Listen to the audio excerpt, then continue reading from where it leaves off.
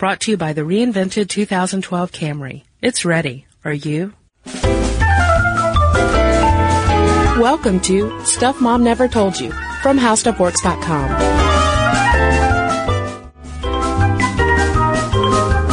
Hello and welcome to the podcast. I'm Caroline. And I'm Kristen. Kristen, if I had asked you a week ago what you thought were the origins of spring break, what would have been your guess? Someone had a hose and someone was wearing a t-shirt.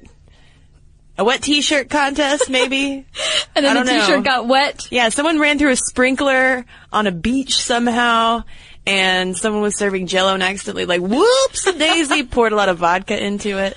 I like it. Mm-hmm. That's creative, but it's not at all close to the origins of spring break in real life. Not a bunch of just happenstance mistakes that lead to drunkenness and wet t-shirts? Not a series of happy accidents.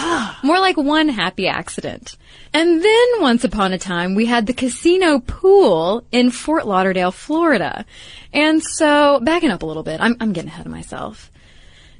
It was cold up at Colgate University, and the swim coach did not want his students to get out of shape over Christmas break. So one of his students' fathers suggested that the team come down to Fort Lauderdale and practice at the casino pool, which was the first Olympic-sized pool in Florida. It had been built in the 1920s. And so he did. So all these swimmers come down to Fort Lauderdale, and they're enjoying the warm weather and the warm welcome. And as it tends to do, word spread among college students that this was a cool thing to do. And thus spring break was born. And this is in 1936 that Ingram first brings that Colgate University swim team down. I had no idea that spring break began in the 30s. Yeah, in the 30s. Even though some might say that, hey, the idea of a spring celebration can be traced back to Greek and Roman times with the bacchanals and the changing of the seasons. And hey, it's getting warm, let's pour a bunch of wine. But really in the United States, it started more in the 30s. Although once you have kids going off to college, men and women, and the advent of the car and the road trip, then you start to get kids getting a little frisky when they have some time off from school. But the idea of spring break and this whole let's go to the beach and have a real good time starts all because of Fort Lauderdale and this casino pool. And Sam Ingram, who was, really, really concerned about his swim team. Yeah, all that Christmas ham. Yeah. He was worried that they would get little swimmer's guts. So, in 1936, he brought the team down. And by 1938, more than 300 swimmers were competing in the College Coaches Swim Forum at this casino pool.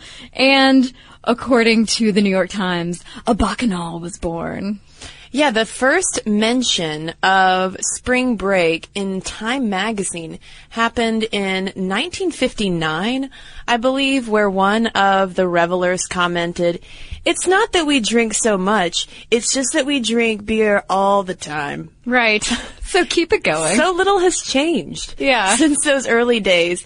And then in 1960, spring break really enters into mainstream culture with the Hollywood production Where the Boys Are, which is a movie based on a book by the same name, starring George Hamilton, that star of yesteryear who was always so tan. Always so tan. I think I have a purse the color of George Hamilton. That's actually the color. It's George Hamilton Brown. George Hamilton. And it's about these 4 Midwestern college girls who spend their spring break in where else? Fort Lauderdale, the first capital of spring break. And I like how the plotline revolves around all of their different ideas of premarital sex. Like the main character is sort of the headstrong feminist who's like, premarital sex is A-okay by me.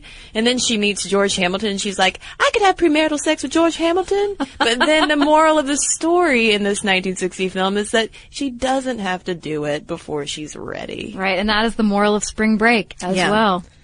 And by the 70s, this is according to Time Magazine's brief history of spring break, which is very interesting and tells me all sorts of things that I had no idea about. But they say that by the 70s, things started to get a little raunchier. There was a lot of gratuitous PDA and balcony diving, which is when kids would jump from one balcony to the other to try to get to people's rooms. Oh, those kids. And there's actually a study out there about spring break syndrome, which is referring to the number of accidental free fall injuries in the spring break atmosphere and how they're different from, like, let's say a side impact injury of a car wreck.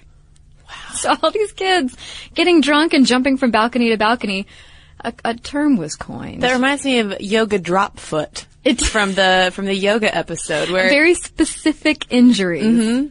And then by 1985, more than 370,000 students were heading to Fort Lauderdale every year for spring break. And things were getting out of control. The mayor of Fort Lauderdale started freaking out about it. Police started freaking out. In the 70s, there were a number of arrests that were happening every year on the beach because kids were getting out of hand. A lot of spring break syndrome spreading everywhere. People not falling off of balconies, but just falling on their faces. Other types of spring break syndromes. Yes. And you mentioned the mayor. He actually went on Good Morning America to publicly state that students were not welcome in his town anymore. And former city commissioner Robert Cox told the New York Times that the commission voted to purchase a riot tank with a water cannon to counteract any potential student rampages. And he didn't stop there. Not only did he buy a freaking riot tank, but when he became mayor, streets were reconfigured to discourage cruising, and high-end hotels and restaurants replaced the lower-end, student-attracting dive bars and things. So the thing that I was expecting with this idea of talking about spring break for a podcast was that it would start, I don't know, in the 80s or the 90s. It's something, a product of MTV, because growing up, MTV always had their televised spring break weeks, and it was a lot of, bands and drinking and wet t-shirt contests. But the fact of the matter is that ever since, large groups of college kids have gathered in a warm locale since the late 1930s, trouble has ensued. It's all swimmers' faults. It is. Those darn northern swimmers. But MTV does play a role in this. In 1986, MTV's Spring Break debuted in beautiful Daytona Beach. Not Fort Lauderdale. No. And I think this is a really good example of popular culture feeding what goes into the media, which then feeds back into popular culture.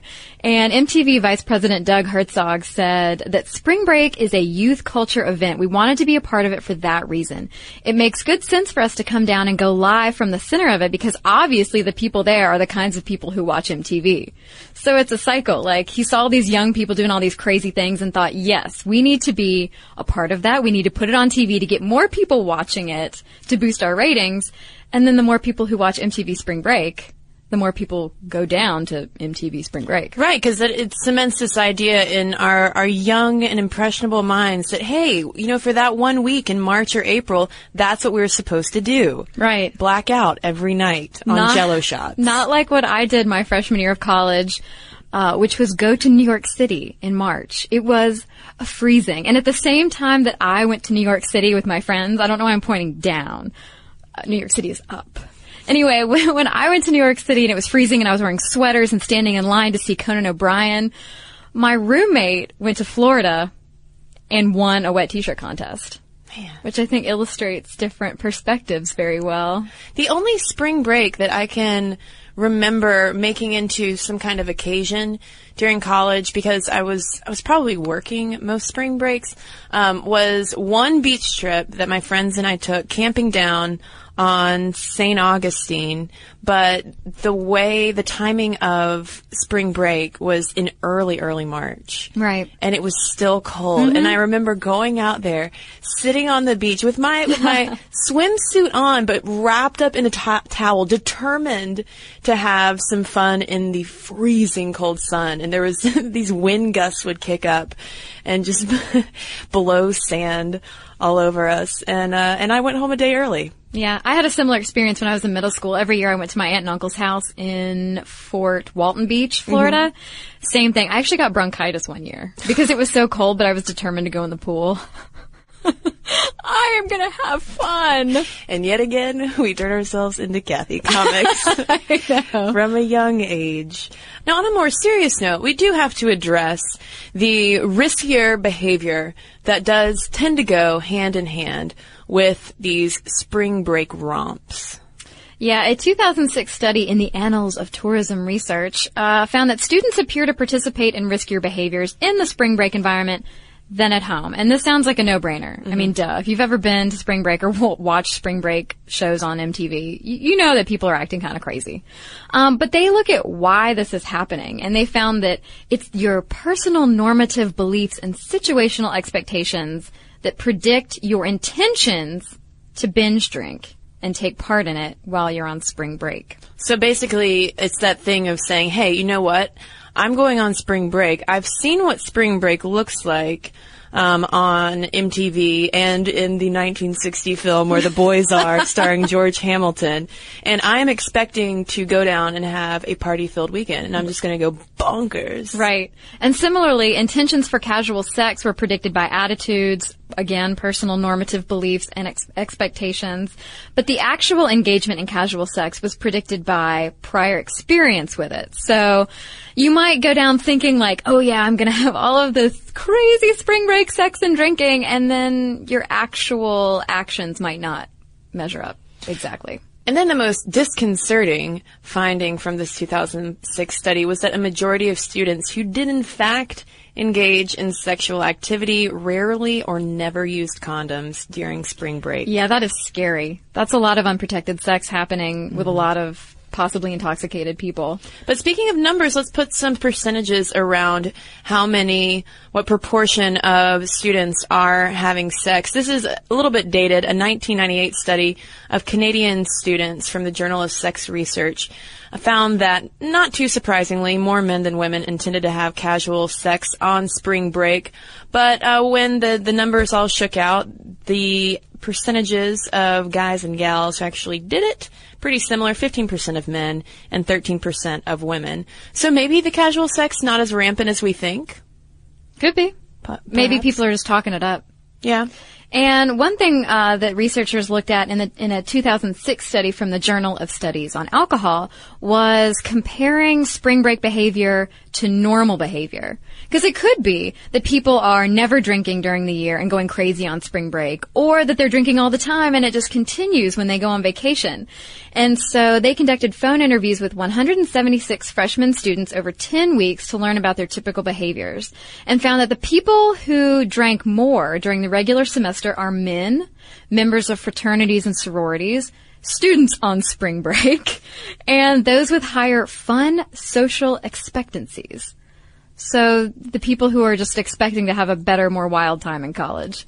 And they found that alcohol use did not actually increase during spring break in general, but spring break travelers increased their alcohol use during spring break.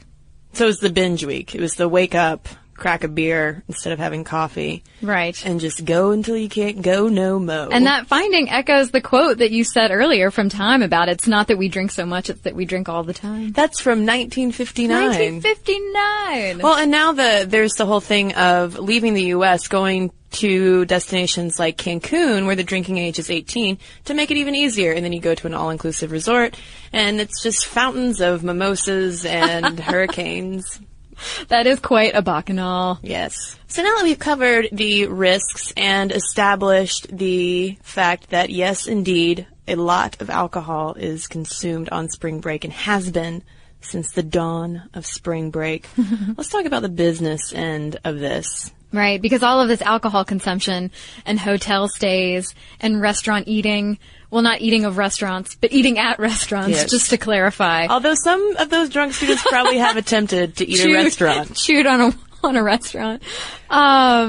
Yes, so this means that business is booming in these spring break towns. And according to the Houston Chronicle on March 18th, hotel bookings for Texas Week, which I'd never heard of, but I guess it's the big spring break event of Texas, which ran from March 11th to 17th, were at 95% capacity, according to the special event coordinator for the South Padre Island Convention and Visitors Bureau. I actually know someone who spent spring break in South Padre Island, and I did not look at her pictures because I just think they'd be crazy.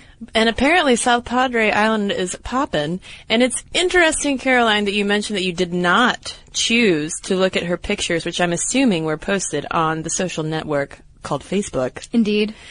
Because social media supposedly is tamping down on the spring break fun. These college students who have largely grown up with social media are so aware of how easily they can be caught and broadcast doing things such as wet t-shirt contests and Jell-O shots that they aren't partying as hard as they used to be. Well, see, yeah, the New York Times identifies this as a trend, but I question how much of a trend it actually is. It might just be a part of these kids' lives now. Because everything on Facebook and the internet is, it's just so prevalent and it's all intertwined, and it might just be more of an attitude that they have now. Like, okay, well, I'm still going to go down and have fun. I just don't want people taking pictures of me so that potential employers will see them. Right. Because I feel like when I was in college, I got on Facebook in 2004, which was my sophomore year of college. So I still wasn't, even for the rest of college, I wasn't thinking about like, oh my gosh, someone's going to see a picture of me holding a beer and I'm going to lose a job. But maybe it's just so prevalent now that kids are really worried about it. And one 28-year-old bartender is quoted in the story as saying that the students she sees are very prudish, and that 10 years ago people were doing filthy, filthy things, but it wasn't posted on Facebook. So there's a little bit of nostalgia from a 28-year-old. In a commentary about that New York Times trend piece, the blog Jezebel also brings up this issue of whether or not women are being more slut-shamed into sort of tamping down on their crazier spring break activity, because you also have to remember that out of spring break culture, we have the whole Girls Gone Wild culture of filming pretty young women who are usually pretty intoxicated doing some pretty sexy types of things. Right. And I think I've told you this before, Kristen, but my dad's only advice to me when I was going to college was don't let me see you on a commercial at 3 a.m. So it is a concern out there that our young college ladies will end up victims of Girls Gone Wild. But the whole social media thing really isn't killing spring break revelry. Plenty of people are still going, and all these articles coming out of Florida this month, reporting on the spring break craziness down there, basically said that hotel occupancy is up. In spite of the recession. It's incredible. I saw I think it was from U.S. News and World Report, the average college student will spend $1,100 on a spring break getaway. Right. This is in a recession economy. I couldn't even do that before the recession when I was in college. Right. The Sun-Sentinel on March 12th reported that the Greater Fort Lauderdale Convention and Visitors Bureau expected about 1 million visitors to Broward County alone. And those 1 million visitors were expected to spend, just about $1 billion. $1 billion. So even though there are all these towns in Florida who back in the 80s were like, enough, we don't want to be that kind of town, we don't want to have a week-long disruption in our lives, they're finding ways to still attract and draw visitors, but just hoping that it's not the same like craziness that was so common in the 80s. Not all that spring break syndrome and balcony hopping spreading around. Right, because they're actually attracting a lot of not just college students, but some of the hotel people that they talked to for this article were saying that there were a lot of convention people, and families too go down to the beach for spring break. So there's a mix, although I would not want to be a family staying in a hotel with a bunch of spring break college kids. I would try to stay somewhere else. Yeah, that's got to be part of the give and take of being a tourism-driven city. But we've been talking all about this debauchery that goes along with spring break, because I think that we can pretty conclusively say that the history of spring break has been kids getting in cars and planes and going to a hot location to drink alcohol. Swimmers. But there's also been the more recent rise of alternative spring breaks, which is great. There are new options for going and using your time to improve the world in a way, whether that's doing cleanup after Hurricane Katrina, or going to a more remote location to do some kind of humanitarian outreach, educating yourself, doing outward bound trips. Right. And there's Breakaway, which is a nonprofit that provides training to colleges, universities, and other nonprofits interested in creating lifelong active citizens, according to their website. And so this is for people who want to participate in things like Habitat for Humanity and help build houses and things like that on spring break and help better their community or, a faraway community, if they so choose, instead of going and getting drunk.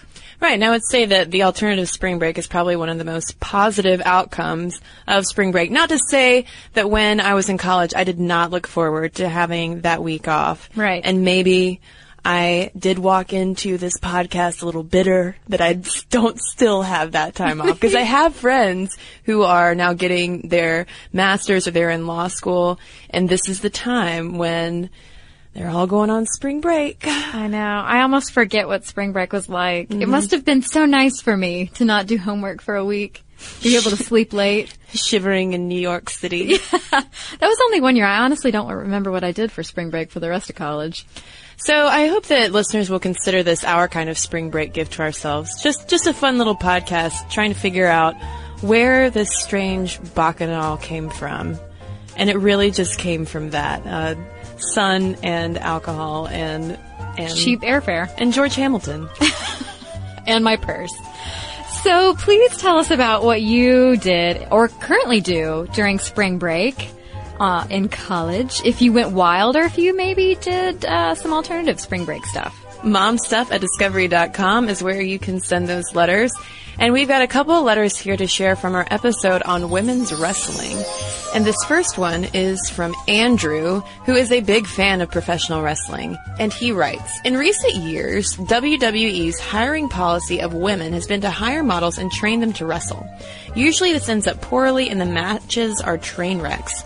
However, WWE has hired some women who are very talented, who started out on the independent wrestling scene, trained by themselves because they loved what they did. Beth Phoenix, Natalya Neidhart, and Karma in WWE are good examples. Some of the models even took to wrestling well, like Eve Torres, who trains in Brazilian Jiu-Jitsu. The independent scene has a vast array of talents such as Sarah Del Rey, cheerleader Melissa, and Mischief, whose day job consists of being a microbiologist. If you want to check out a promotion in the U.S. that has talented female wrestlers, check out the Shimmer promotion, as the promotion is based more off the wrestling than sex appeal. So thanks for that insight on women in wrestling, Andrew. Okay, this is from Shane. He has some thoughts to share in wrestling as well. I can get behind the mixed wrestling at the college level, and I can get behind more opportunities for girls wrestling at the high school level. I don't think I can get behind mixed wrestling at the high school level, and here is why. High school is a time when boys and girls are learning appropriate behavior in relation to sexuality. It is also a time when hormones are running wild. While listening to your podcast, I tried to think about what it was like for me when I was in high school. Wrestling with a girl would have posed some awkward problems. This sort of a situation is just asking for an unintended sexual harassment suit, not to mention the social stress associated. So thanks. That makes sense. I could see how there could be some awkwardness on that, in that tiny ring or mat. On the mat. I always say ring for mat. Wrestling, you're thinking boxing. Of WWE. Kids wrestling in the WWE. Also would be weird to see. Okay, well, momstuff@discovery.com is where you can send your letters. You can also find us on Facebook, leave a comment there, like us if you'd like to, and you can follow us on Twitter @MomStuffPodcast. You can also check out what we're doing during the week on our website, HowStuffWorks.com. Be sure to check out our new video podcast, Stuff from the Future. Join How Stuff Works staff as we explore the most promising and perplexing possibilities of tomorrow. The How Stuff Works iPhone app has arrived. Download it today on iTunes. Brought to you by the reinvented 2012 Camry. It's ready. Are you?